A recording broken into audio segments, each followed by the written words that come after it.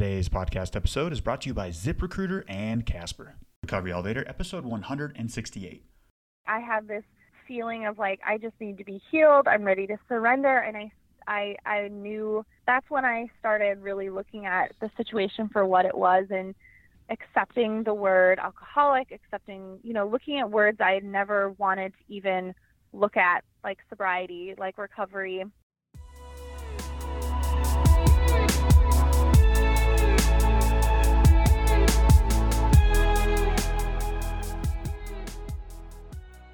Welcome to the Recovery Elevator podcast. My name is Paul Churchill. Thank you so much for joining us. According to the Recovery Elevator sobriety tracker on my phone, I've been sober for 1,305 days. On today's podcast, we've got Amy. She's 33 years old. She's from Wisconsin, and she's been sober since January 16th, 2017. Before we get any further, let's hear from one of today's sponsors, ZipRecruiter. Are you hiring? Every business needs great people and a better way to find them. Something better than posting your job online and just praying for the right people to see it. Here at Recovery Elevator, I am surrounded by a phenomenal team, and it was hard to find these people. And next time I need another team member, I'm going to go with ZipRecruiter. ZipRecruiter knew there was a smarter way, so they built a platform that finds the right job candidates for you. ZipRecruiter learns what you're looking for, identifies people with the right experience, and invites them to apply to your job. These invitations have revolutionized how you find your next hire. And ZipRecruiter doesn't stop there. They even spotlight the strongest applications you receive so you never miss a great match. In fact, 80% of employers who post a job on ZipRecruiter get a quality candidate through the site in just one day. Businesses of all sizes trust ZipRecruiter for their hiring needs. And right now, my listeners can try ZipRecruiter for free. That's right, for free. Just go to ZipRecruiter.com/elevator. That's ZipRecruiter.com/elevator. ZipRecruiter, the smartest way to hire. Okay, let's get started. I got an email the other day from a husband of a gal who's in Cafe RE requesting a cancellation. As much as I'd like to think that Cafe RE is for everyone, it's not for everyone, and I understand that. But this request to cancel was a difficult one to process. I read it, and my fingers immediately went to the keyboard, and I said, wait, Paul, just hang on a second. You should probably keep your mouth shut. So I sat on it for a couple hours. I sat on it for a couple more hours, and then I responded. So let's go through this email chain because there's some important takeaways. And of course, names and locations and all of that stuff has been changed. So here goes. Hi, Paul. My name is Mike. My wife, Jen, is a member of Cafe RE. Jen is very sick and has fell off the wagon hard. I need to cancel the subscription she signed up for. Thanks for your help. Like I said, I read that email and I had to read it again and again, even though it was just a couple quick sentences. The wheels started spinning. It just didn't make sense. So I said to myself, Paul, you should probably keep your mouth shut. You don't need to insert your 2 cents into this conversation. So guess what? I definitely inserted my 2 cents in this conversation. And here's my response. Hey, Crosby, I forwarded your request and the cancellation will be processed. I should probably keep my mouth shut, but it seems like this is when she needs the resource the most. This is how I read it. Hey, my cancer's come back full swing, so I need to cancel my cancer meds. Hey, I am dying of thirst, so when I come back to the house, make sure there's no water anywhere in the house. Does this make sense? I'm responding because I care. I don't care about the $12 per month. I care that she might really need this resource at this moment in time. Please let me know if you have any questions, Mike. I know being on the other side can be quite confusing. Shift command deliver, hotkeys, email sent. A couple hours later to get an email back from Mike, and here's what it says. Paul, I appreciate your point of view on this. Jen basically took off and left myself and our 2 boys in a really bad spot. She emptied our checking account and has basically disappeared. I've been doing damage control the past couple weeks trying to figure out just what the hell is going on. I'm hopeful that she'll get help and maybe one day resubscribe to Cafe RE. But one thing is very clear, alcohol is poison and will destroy people and those who love them. I thought to myself, oh shit, that's right. Alcoholism, my enhanced dopamine receptors, my EDR effects, more than just me. More than just us. This is a family disease which affects everyone. The swath of addiction is larger than the tail of a blue whale. I have no supporting data to back that statement up, but it leaves a devastating path of wreckage. In episodes 23 to 26, I do a series called The Other Side, where I interview family members, spouses, and friends of people with EDR or alcoholics. And those interviews do a great job of putting this disease into perspective. So here's my response to Mike. Mike, I'm so sorry to hear about the pain that alcohol has caused you and your family. It hurts my heart. Sometimes I forget that alcohol affects more than just the person who consumes it. Please let me know if there's anything I can help with. Jen's membership has been canceled. Man, that's some heavy stuff right there. Alcohol is shit. Okay, so I'm going to shift gears for a second, and then I'm going to do my best to circle the wagons back to the subject and try to tie it all together. Keyword try. So I've been doing the Recovery Elevator podcast for over 3 years and the Cafe RE groups for nearly 2 years, and a consistency is starting to emerge. I've witnessed people who joined the private accountability group nearly 3 years ago, which is now Cafe RE. They're hitting 1, 2, almost 3 years of sobriety, living a successful, happy life without alcohol, which is incredible. So whenever someone hits a milestone, they are expected to share how they did it. What's in the pudding? What's in the secret sauce? I've seen there's no one-size-fits-all approach to getting and staying sober.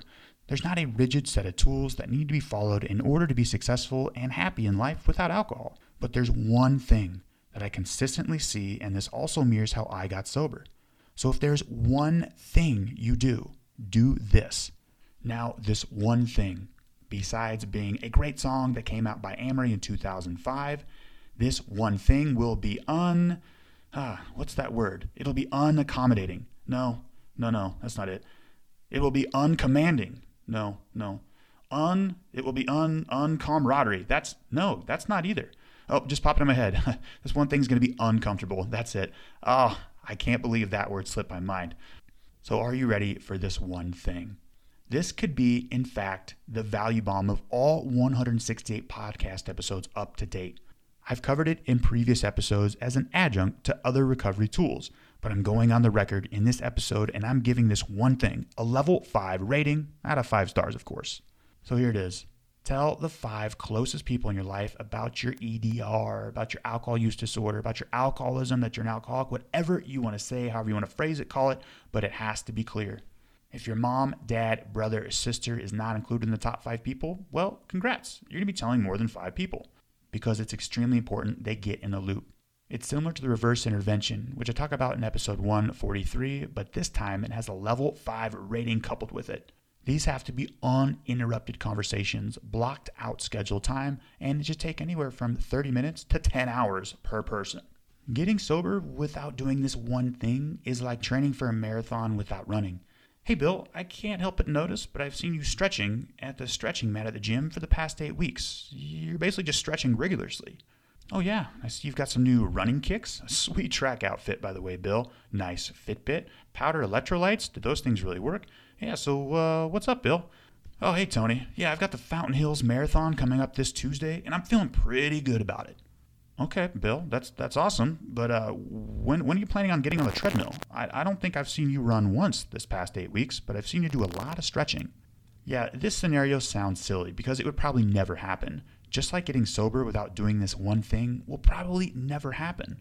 The reason why I started off this topic with the cancellation request is because we owe these people in our lives an explanation.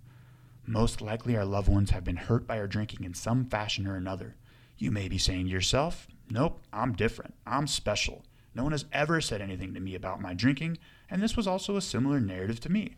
But most likely your relationships have been negatively affected by your drinking, as was the case for me. Also, by doing this one thing, you have the opportunity to jumpstart your 8th and 9th steps if you decide to go the 12-step route. The wake of destruction with addiction is vast, and we need to let others in on our drinking, or we don't stand much of a chance. You've heard me say on this podcast that addiction is confusing, and the more I learn about recovery, addiction, sobriety, etc., the more I realize what I don't know. But I do know that doing this one thing is perhaps the most important thing you can do, that you have to do if you want to get and stay sober. And remember, it might be encompassing. No, that's not the word. Uncomfortable. Yep, that's the one. And before we hear from Amy, let's hear from today's sponsor, Casper. Casper is a sleep brand that makes expertly designed products to help you get the best rest one night at a time. That kind of sounds familiar. Casper products are cleverly designed to mimic human curves, providing a supportive comfort for all kinds of bodies. The original Casper mattress combines multiple supportive memory foams for a quality sleep surface with the right amounts of both sink and bounce. Casper offers two other mattresses, the Wave and the Essential. The Wave features a patent-pending premium support system to mirror the natural shape of your body. The Essential has a streamlined design at a price that won't keep you up at night. With over 20,000 reviews, wow, that's a lot, and an average of 4.8 stars across Casper, Amazon, and Google, Casper is becoming the internet's favorite mattress. You spend 1/3 of your life sleeping, so you should be comfortable. And check this out. It's got free shipping and returns in the US and Canada. You can be sure of your purchase with Casper's 100-night risk-free Sleep On It trial. Again, get $50 towards select mattresses by visiting casper.com/elevator and use the promo code ELEVATOR. Terms and conditions apply. Again, that's casper.com/elevator and then use the promo code ELEVATOR for $50 off select mattresses. Okay, now let's hear from Amy. Amy, how are you? I'm doing well. How are you doing? I'm doing great, Amy. Thanks for asking. Amy, let's get right into this. How long have you been sober? I have been sober for 422 days. 422 days. Nice job. And as we spoke earlier, that was January 16th, 2017, right? Yes. Fantastic. And before we get any further, give listeners a little background about yourself. Maybe where you're from, what you do for a living, do you have a family? What do you like to do for fun? Sure. I'm from Wisconsin. I live here with my husband. We've been married for 2 years. We each have a child from a previous marriage. And then we just had our first child together in October. So I have a 5-month-old as well. I work in human resources in the healthcare industry, and I'm actually going to be leaving my corporate job here at the end of the month to spend more time with my family and be a stay-at-home mom. Awesome. Congratulations on all that. It's great. Thank you. Thanks. Lots of changes going on, that's for sure. Yeah. And then what do you like to do for fun, Amy? That's been definitely a journey of kind of figuring out what I like to do for fun as a sober person. I've really been focusing on being a little bit more social and meeting new people. I like to do yoga. I like to go to the gym. I like to be outside. I think there's something just really, especially for people that are sober, about being outside. It's really helps make you feel grounded and being close to nature. So basically, I like doing everything as a sober person, and now trying to figure out what I like most. So it's been an interesting experience going from doing everything as a drunk person to doing everything as a sober person. Yeah, and I want to comment on that real quick. It's been an interesting experience, 422 days, and you're still figuring out what you like to do. I'd often imagine that the instant I stopped drinking, I'd be getting on mountain bikes, paragliding, parasailing, all these cool, crazy activities, but it's been a work in progress. It's been a fun work in progress. The 5 or 6 episodes ago, I read a long list of things that we can do in sobriety that get the dopamine receptors going. But what's something in the future you're going to plan on doing? This could be like a talent, a skill, or a hobby or something like that. I would have to say I would like to. I don't know. It's hard to, now that I'm put on the spot, I don't know what to say. But I would. Yeah, no problem. Even just being more, present in my community and helping with nonprofit organizations, especially because I'll have a little bit more time now when I'm not working to just get out there and be of service to others and help other people in the community. Yeah, well, I think you said it earlier too, is you're focusing more on community. You just said it right there, but you said it earlier too. And that's something that I've made a focused attempt as of late to do, to get back into my community and just simply go to AA. That's not, but for that purpose, for me to have that interaction, to have the conversations with people. Yeah, I heard in a TED Talks one time, the opposite of addiction is connection. It's pretty cool. So yeah I fully am on board with that. And let's talk about the podcast title, Recovery Elevator. Let's talk about your elevator. When did you realize your elevator had reached its bottom and it was time to quit drinking? I quit drinking January of 2017, and for that year prior, that was kind of the year where I was having a really hard time moderating, and I was actively looking at my drinking behavior and just was not able to control it at all. Wait, and tell me a little bit more to, about that really hard time moderating phase. What did you do, and what plans did you have in place, things like that? Tried a little bit of everything. It was, my husband and I, we both kind of talked about it, I would come to him and say, I'm drinking too much. And so we would try to put these activities in place. We try to moderate my drinking. We tried only drinking on weekends, only drinking when we go out to eat, only drinking light beer, only drinking wine, only drinking, days when we do not have kids, only drinking on payday, or, setting a goal like we're not going to drink until X dates, whatever that may be. I know one time, for example, it was, we're not going to drink until this concert we were going to go to. And yeah, it didn't work. None of it worked at all. Shocker. It didn't work. But yeah. You know what I don't think I've heard yet, and I like about this is the we're not going to drink until this date. Is your husband, is he also someone in trying to get sober as well, or is he just on board and a kick-ass husband? Well, he is definitely a kick-ass husband, but it's very interesting because the dynamic of our relationship when we first started dating, we found ourselves in a relationship where we really enjoyed being around each other. We really enjoyed going out together and being social, and we both didn't really have that before in previous relationships. So naturally, we found ourselves drinking a lot, and I had already been drinking way too much prior to meeting him. But my behavior of let's go to dinner, but before we go to dinner, let's go get a few martinis, or, I kind of was a bad influence on that because I always had alcohol around. I was always drinking. And so it became kind of a habit of mine that rubbed off on him.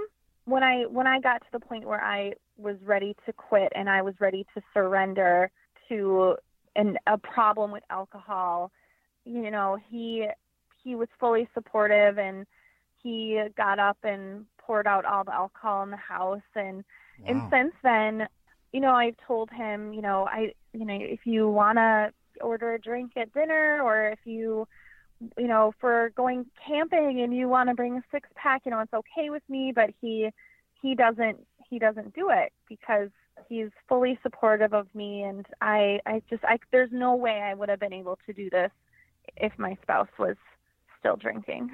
Yeah, no kidding. That's this person that's the closest to in your life, you spend the most time with. It's imperative that they're in the loop, whether they're fully on board or not. But I think you're lucky that he was on board. And is he a normal drinker, shall we say, for lack of a better term?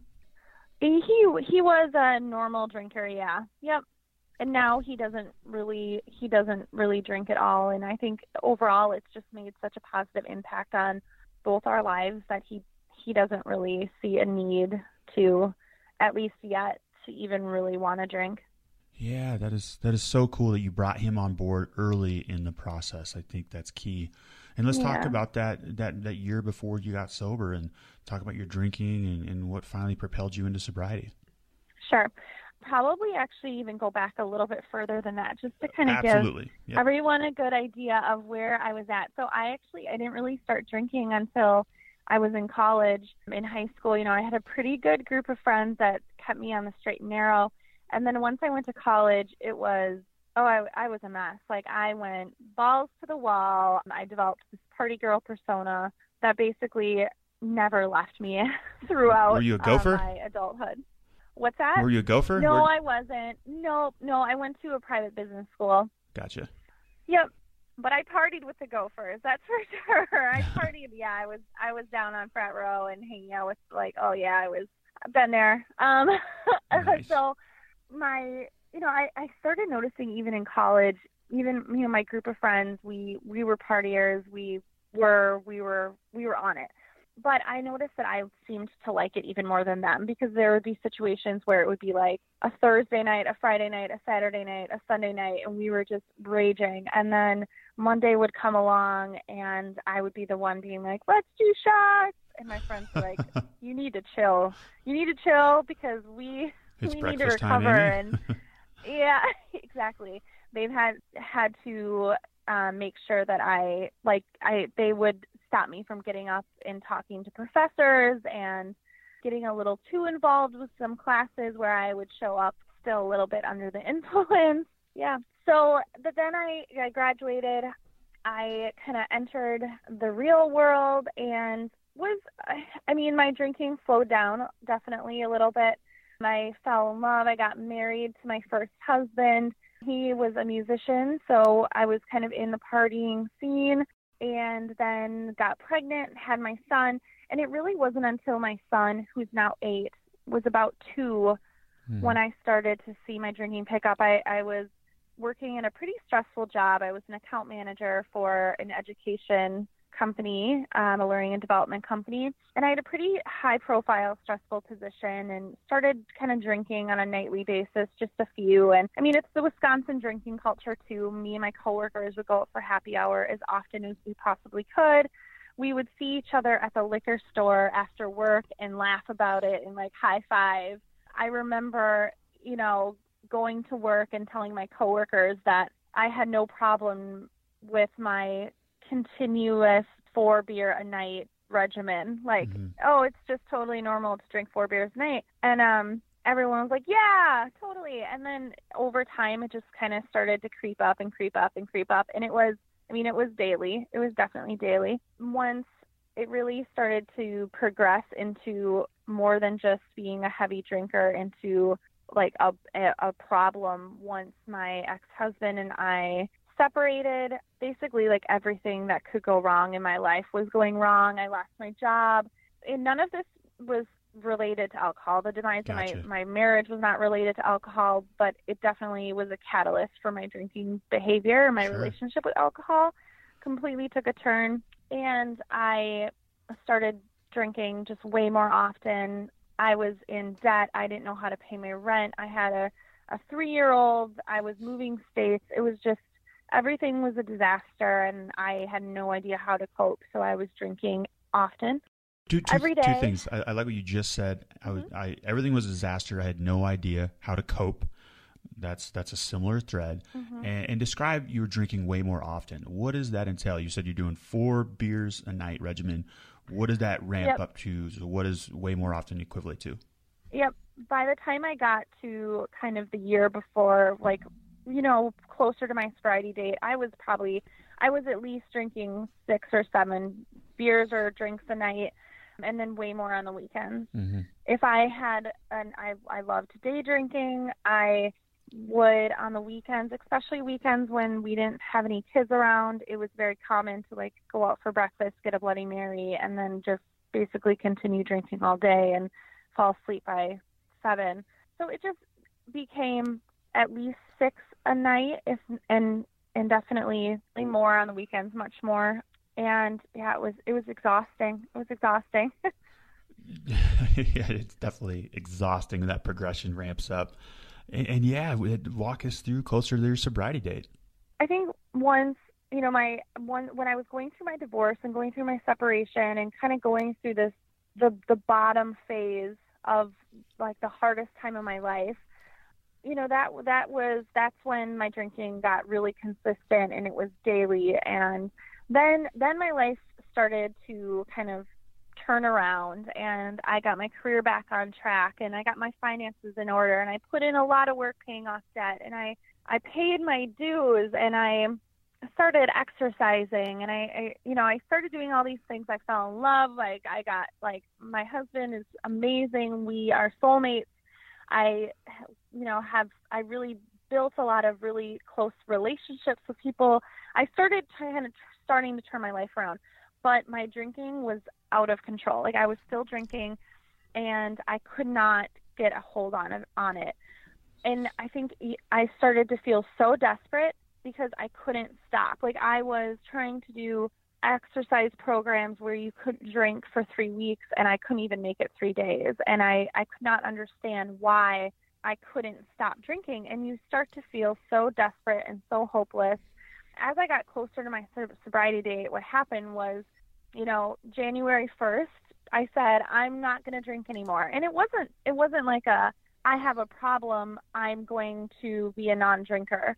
It was just like I need to get a handle on this, so I'm going to take a break. Like, take a break from drinking is what I said a lot, or was my goal a lot.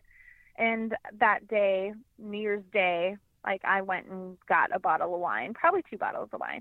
But at the beginning of that year, what led up to my sobriety date was I was journaling very heavily at the time because I was miserable. I was just a mess. I would prefer to sit at home in my bedroom with a bottle of wine by myself than play a board game with my family in the next room. It was just really sad and really, really lonely. And I was able to patch together 5 days of sobriety, and I was journaling about it, and I felt great, and I was starting to see these changes. And then I went on an 8-day binge where it was every day, drinking a 12-pack. And then by that end of that 8th day, I woke up and that was my first day of sobriety. I remember sitting outside of my work in the car, and there was a church across the street, and I'm not a religious person, but I remember being pulled to go in there and just sob. I have this feeling of I just need to be healed. I'm ready to surrender. And I knew that's when I started really looking at the situation for what it was and accepting the word alcoholic, looking at words I had never wanted to even look at, like sobriety, like recovery. And I knew that this was more than just I was drinking too much. It's an actual problem. I can't control it, and I needed to make a change. I physically could not go any further, or I was going to end up losing everything. Everything about my life that I worked so hard to turn around was going to fall apart if I did not accept the fact that I had a drinking problem. And that was the day, I opened up my podcast app and I searched for recovery, and Recovery Elevator was the first hit that came up, and I binge listened and never turned back, I guess. Wow, thanks for listening. And there's so much I want to comment upon, but I want to share with listeners one of the hardest parts about my journey looking back. And you described this time perfectly, Amy. You used the word, it was desperate, you're lonely. It's when things were going pretty good in my life. It was mid to late 20s. I'd got accepted to grad school. I thought I'd left the fiasco of Spain owning the bar behind me. I'd survived that, moved to Washington, starting to meet new friends. And I moved to Montana, and things in my life were looking great, paying off student loans, paying off debts, right. Got a car. But there was this exhausting pull that I couldn't quite figure out what it was. And it was alcohol. And you did such a tremendous job of explaining that phase. A lot of people might think the hardest part about getting sober is, the day ones, the failed promises. That's that part of it where you want to quit drinking. But for me, almost the hardest part was this exploratory phase where I was like, what the fuck, sorry my language, is wrong with me? I cannot figure it out. Therapists, medications, diets, just like you said, new business books, self-development books, everything. And it couldn't have been the alcohol. Now I am at a luxury, Amy, and it sounds like you are too, that I know it's alcohol. I know what will happen if I drink again. There's not even a question, that I get the thought maybe I can drink normally for a second, but I have the luxury of knowing that alcohol is a poison and it will kill me fast. And I also want to comment upon, you mentioned you're sitting across the church on your 8th day after a bender, and you said the word acceptance, that you finally started to explore and internalize words like alcoholic and things like that. And it's kind of like it is what it is. And what was that feeling like when you finally came to accept it? It was so liberating. It was because I think once you truly come to a spot where you are accepting, then you're able to start forgiving yourself. Because I'd spent years destroying my body, destroying other relationships, destroying my finances, And once you're able to accept it, you can forgive yourself for all of that and start to move forward. And you know what you need to do. You know that there's a light. You just have to follow it. And that doesn't mean that it's easy, but you know that there's some salvation out there. And I didn't accidentally fall into sobriety, but it was with me just the continuous self-searching of how to improve my current situation. On January 1st, 2010. I was like, I'm going to go a month without alcohol. Again, if you'd called me an alcoholic at that moment, I would say, whoa, pump the brakes. No way. But it was about 3 weeks into January where I was able to see clearly enough. The fog had lifted where I was like, holy buckets, I think alcohol might be a problem. Then I went February, then I went March, and then I went 2.5 years. And I don't think, wow. I wasn't, even when I was drinking, I wasn't able to clearly see that alcohol was the problem. So I can relate a lot to what you said there. For so long, I mean, I was very productive. Like, I didn't have a rock bottom where I was getting DUIs or I injured myself or another person. Like, there were some scary times. Don't get me wrong. There were some mistakes I really regret making, but I didn't have a traditional rock bottom. From the outside, people saw me as a party girl who liked to drink, but I was also getting up every morning and doing an insanity workout, and I was getting to work every day, and I was getting to PTO meetings, and I was getting shit done, but they didn't see that, like, when I would go and meet my friends for happy hour, that I would drink before happy hour and I would drink after happy hour. So that was a big, even, like, a lot of people didn't understand and did not, I mean, it was surprising to them that I decided to quit drinking. And sometimes it even still surprises myself. Like, I'm like, oh, hey girl, like, you don't drink anymore. I'm curious. This is awesome.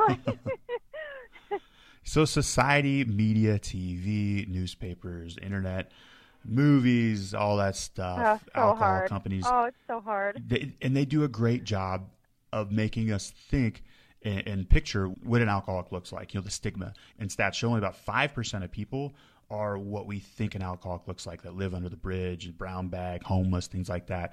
That's only 5% of the people. The majority of people with drinking problems with enhanced dopamine receptors are just like you and I. And one of my favorite episodes I did probably 7 or 8 episodes ago, when I read the stats about who's listening, about who's in cafeteria, and like what the typical alcoholic actually looks like. We are high achievers. We are highly educated. We are smart. And I think there's that dissonance internally where we're like, wait a second, like, I've got a job, I've got a house, got a marriage, got a kid, I got a sweet poodle. Like, there's no way I can be an alcoholic because I don't live under a bridge. And that, like I just said, that was the most exhausting time of my life, where look outside looking in, like, man, everything's going great. What the F is going on? It can't be the alcohol. I don't live under a bridge. So I'm again, I have the luxury to know that alcohol is shit for me. Yeah, and so, right. How did you do it, Amy? How did you're sitting across the church in the car and you finally have this acceptance. How did you do it on January 16th, 2017? I binge listened to Cafe or the Recovery Elevator. I joined your group almost immediately. And then I started learning. I started reading a lot, read The Naked Mind. Great book. I started really trying to get educated on my behavior and where it was going. And I think just really being kind to myself. Man, those first few days, I remember my husband travels for work, so he's gone fairly often during the week. And I remember taking my son to karate class and sitting there listening to a Recovery Elevator episode and eating Cheetos. Like, I hadn't ate Cheetos in a very long time, and being like okay with it. Like, it's better than Jell-O shots. For me, it was almost very like therapeutic to just immerse myself in a community of people that are like-minded. You get to hear their stories. I mean, also reaching out. I reached out to sober friends. I have sober people in my family. I have sober friends. And so reaching out to them and letting them know where I was at was a big deal. And it really gave me confidence, and it really helps to it improved a lot of relationships with some sober people in my family that I had not been close with for a very long time, probably because I was a drunken mess. But I just tried to be very, very gracious and kind to myself, because those first few weeks and first few months even are really hard. And so just trying and being kind to yourself. I didn't actually tell my husband, like, this is where I'm at until probably day 4.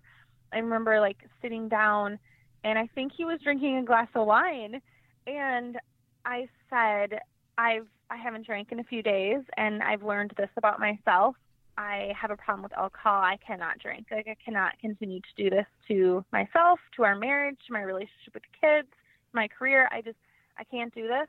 I have to quit drinking, and it has to be for good. I have a problem. And he got up and poured out his glass of wine and poured out all the alcohol we had in the house. And I don't know, I found it to be, those even first few days, I just found to be very personal, almost like intimate experience of just kind of staying in a cocoon and trying to understand and get my head clear, coming down from all that, especially from like an 8-day bender. I mean, I needed to take a few days.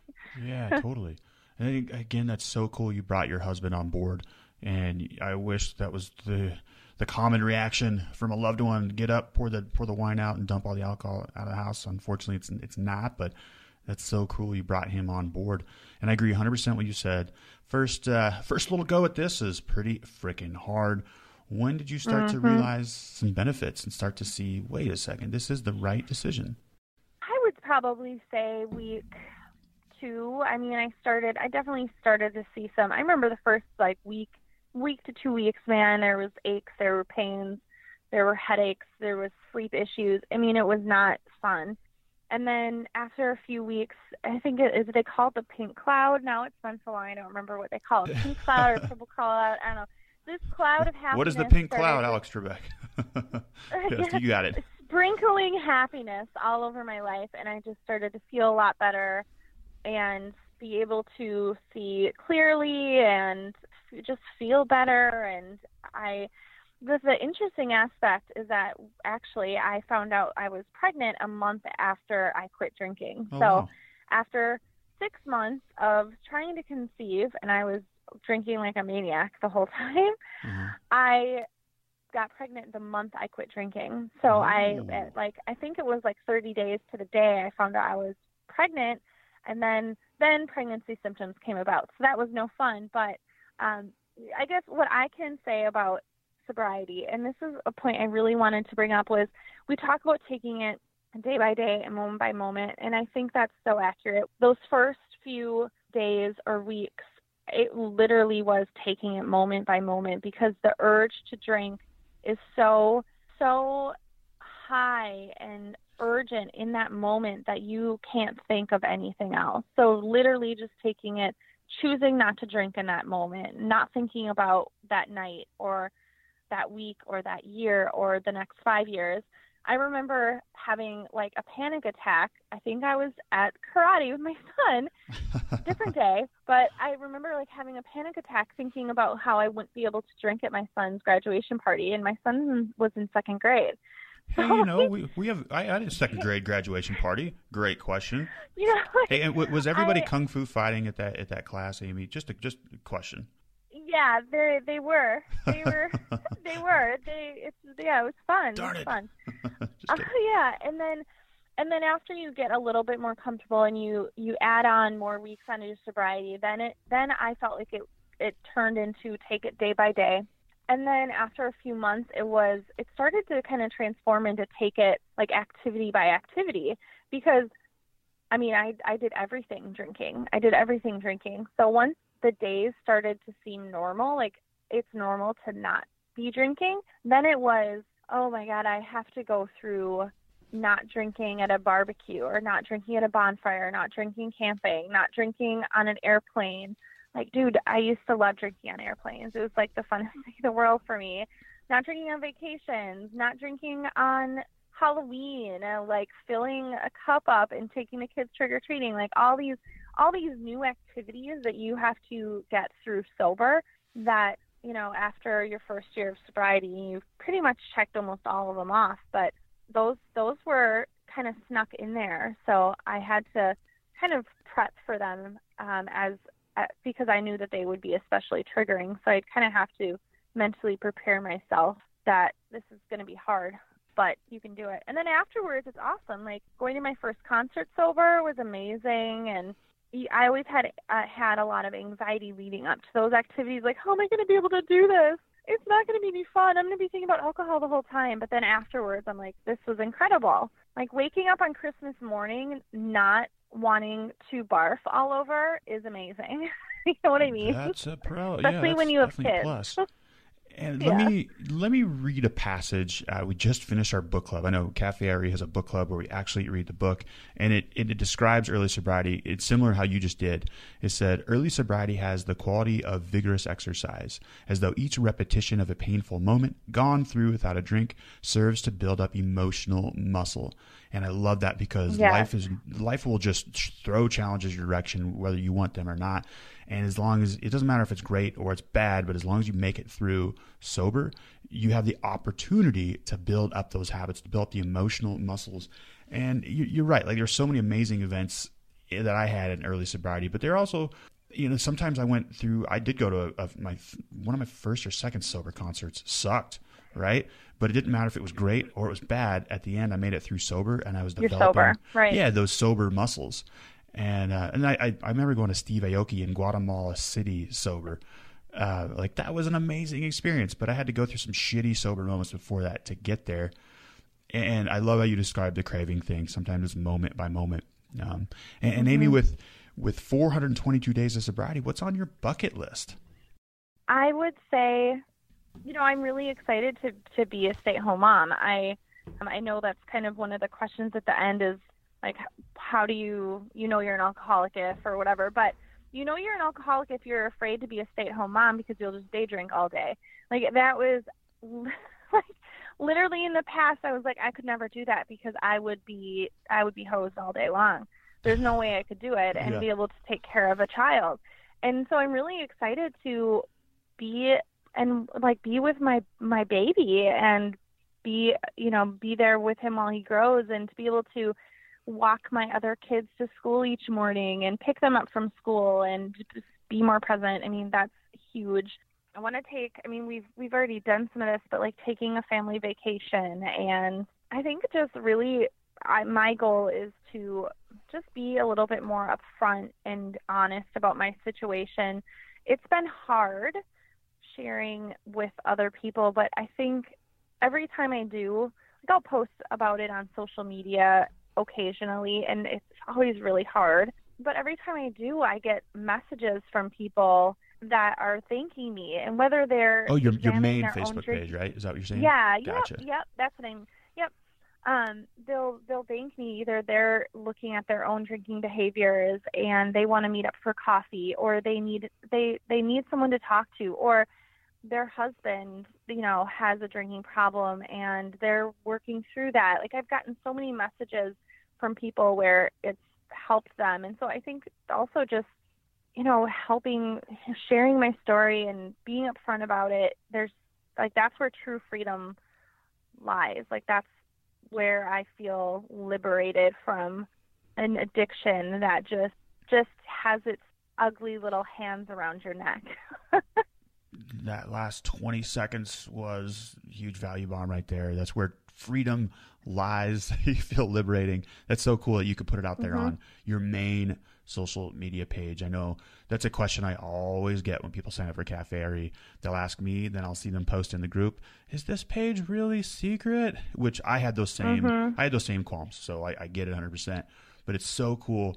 People will do a screenshot of the day when they finally posted on their main Facebook page. Yeah. And gosh, it's so cool to see how warm a response people get from the general consensus from their own Facebook friends and the personal messages. You're right, like you just explained. And Amy, we have reached the rapid fire round. If you can answer these questions within 30 to 60 seconds, that would be great. Are you ready? All right, here we go. Number one, Amy, what was your worst memory from drinking? going to a Deftones concert and getting ridiculously drunk and then getting in the worst fight with my husband ever and walking around Minneapolis completely blacked out. I don't remember it at all. I don't remember at all. I have no idea how I even got back to our hotel room. No idea. It was scary. Gotcha. And we've all heard of the aha moment. What was your oh shit moment indicating you really can't control your drinking? I would say when I woke up one day and there was damage to my car and I had no idea how it happened. Gotcha, yeah. And I had been drinking the night before. No bueno. I kind of skipped over this question, so I want to couple it with this. But what's your plan in sobriety moving forward? And walk us through a typical day in your sobriety now. My plan going forward is to really stay active in my sobriety. So stay active in the community that I've become a part of. That's including Cafe RE. I have not gone to AA. I have not at all, and I do plan on doing that. That's kind of my next big goal, is to at least try it, and just keeping community of people around me that are positive and supportive of my sobriety. And then a typical day, I wake up. I got a newborn baby, so I'm usually tired. I try to get up and I try to do some meditation and just take a moment for myself. Sometimes it happens and sometimes it doesn't. Get up, go to work, kind of work through my work day. I try to exercise during my lunch break because that's really the only time I have right now. And then go home and hang out with the family and, make sure that homework's done, kind of go through all of those everyday tasks. And then once the kids are sleeping, try to hang out with my husband. Usually I will drink.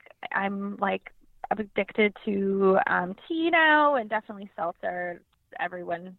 Changes everyone's life. Seltzer water, soda water. And just read and go to bed. I mean, that's about what it is right now. It's great. It's great not waking up hungover and not feeling like, waking up and wondering how I'm going to be sober for the day. I know that I will be sober for the day. Yeah, so. and that life sounds great, but more importantly, it sounds sustainable. As in, you can continue to do that healthy lifestyle day after day, year after year. And I'm excited I feel like for I'm living. You. Yeah, you're living, and I'm excited for you. There's this new chapter coming in your life. You're going to quit your job, be a stay-at-home mom. I'm excited for you. And the next question in regards to sobriety, what's the best advice you've ever received? Put your sobriety first before everything. So it has to come before your kids. It has to come before your career. It has to come before your marriage. It has to be the number one most important thing, or, it's either going to be a lot more difficult or it's not going to work. So you have to put priority on it. It has to be the most important thing for you. Agreed. And what parting piece of guidance can you give to listeners who are thinking about quitting drinking or already doing it? If you are considering, or if you're examining your own drinking behavior, then you should listen to more podcasts and do some research. And actually, I feel like looking into it and doing and educating yourself can be really scary because you're afraid of what you're going to find. But a lot of times that will give you kind of the confidence to either start to accept it or to look at it and maybe see that you either relate to it or you don't relate to it. So start to educate yourself and just be fearless. Just do what you have to do. Just do what you have to do. Life is too short to spend the whole time miserable and drunk. It really is. Correct indeed. Amy, thank you so much for joining us on the podcast. Much appreciated. Thank you. I'm currently reading a book called In the Realm of Hungry Ghosts by Gabor Mate. And oh my gosh, this book is intense. It's not so much specific to alcohol, but it covers addiction in general. This book is a compassionate look at addiction by best-selling author and physician Gabor Mate. This insightful book explores the scientific and physiological causes of addiction, and it talks about the process of how people become addicted to drugs and alcohol even before they're born. It's seriously mind-blowing stuff. And I'm looking forward in the upcoming podcast episodes to cover some of the topics that Gabor explains in his book. And to keep this content free, please support today's sponsors. Thank you, ZipRecruiter and Casper the Mattress Company. Recovery elevator. We took the elevator down. We got to take the stairs back up. We can do this.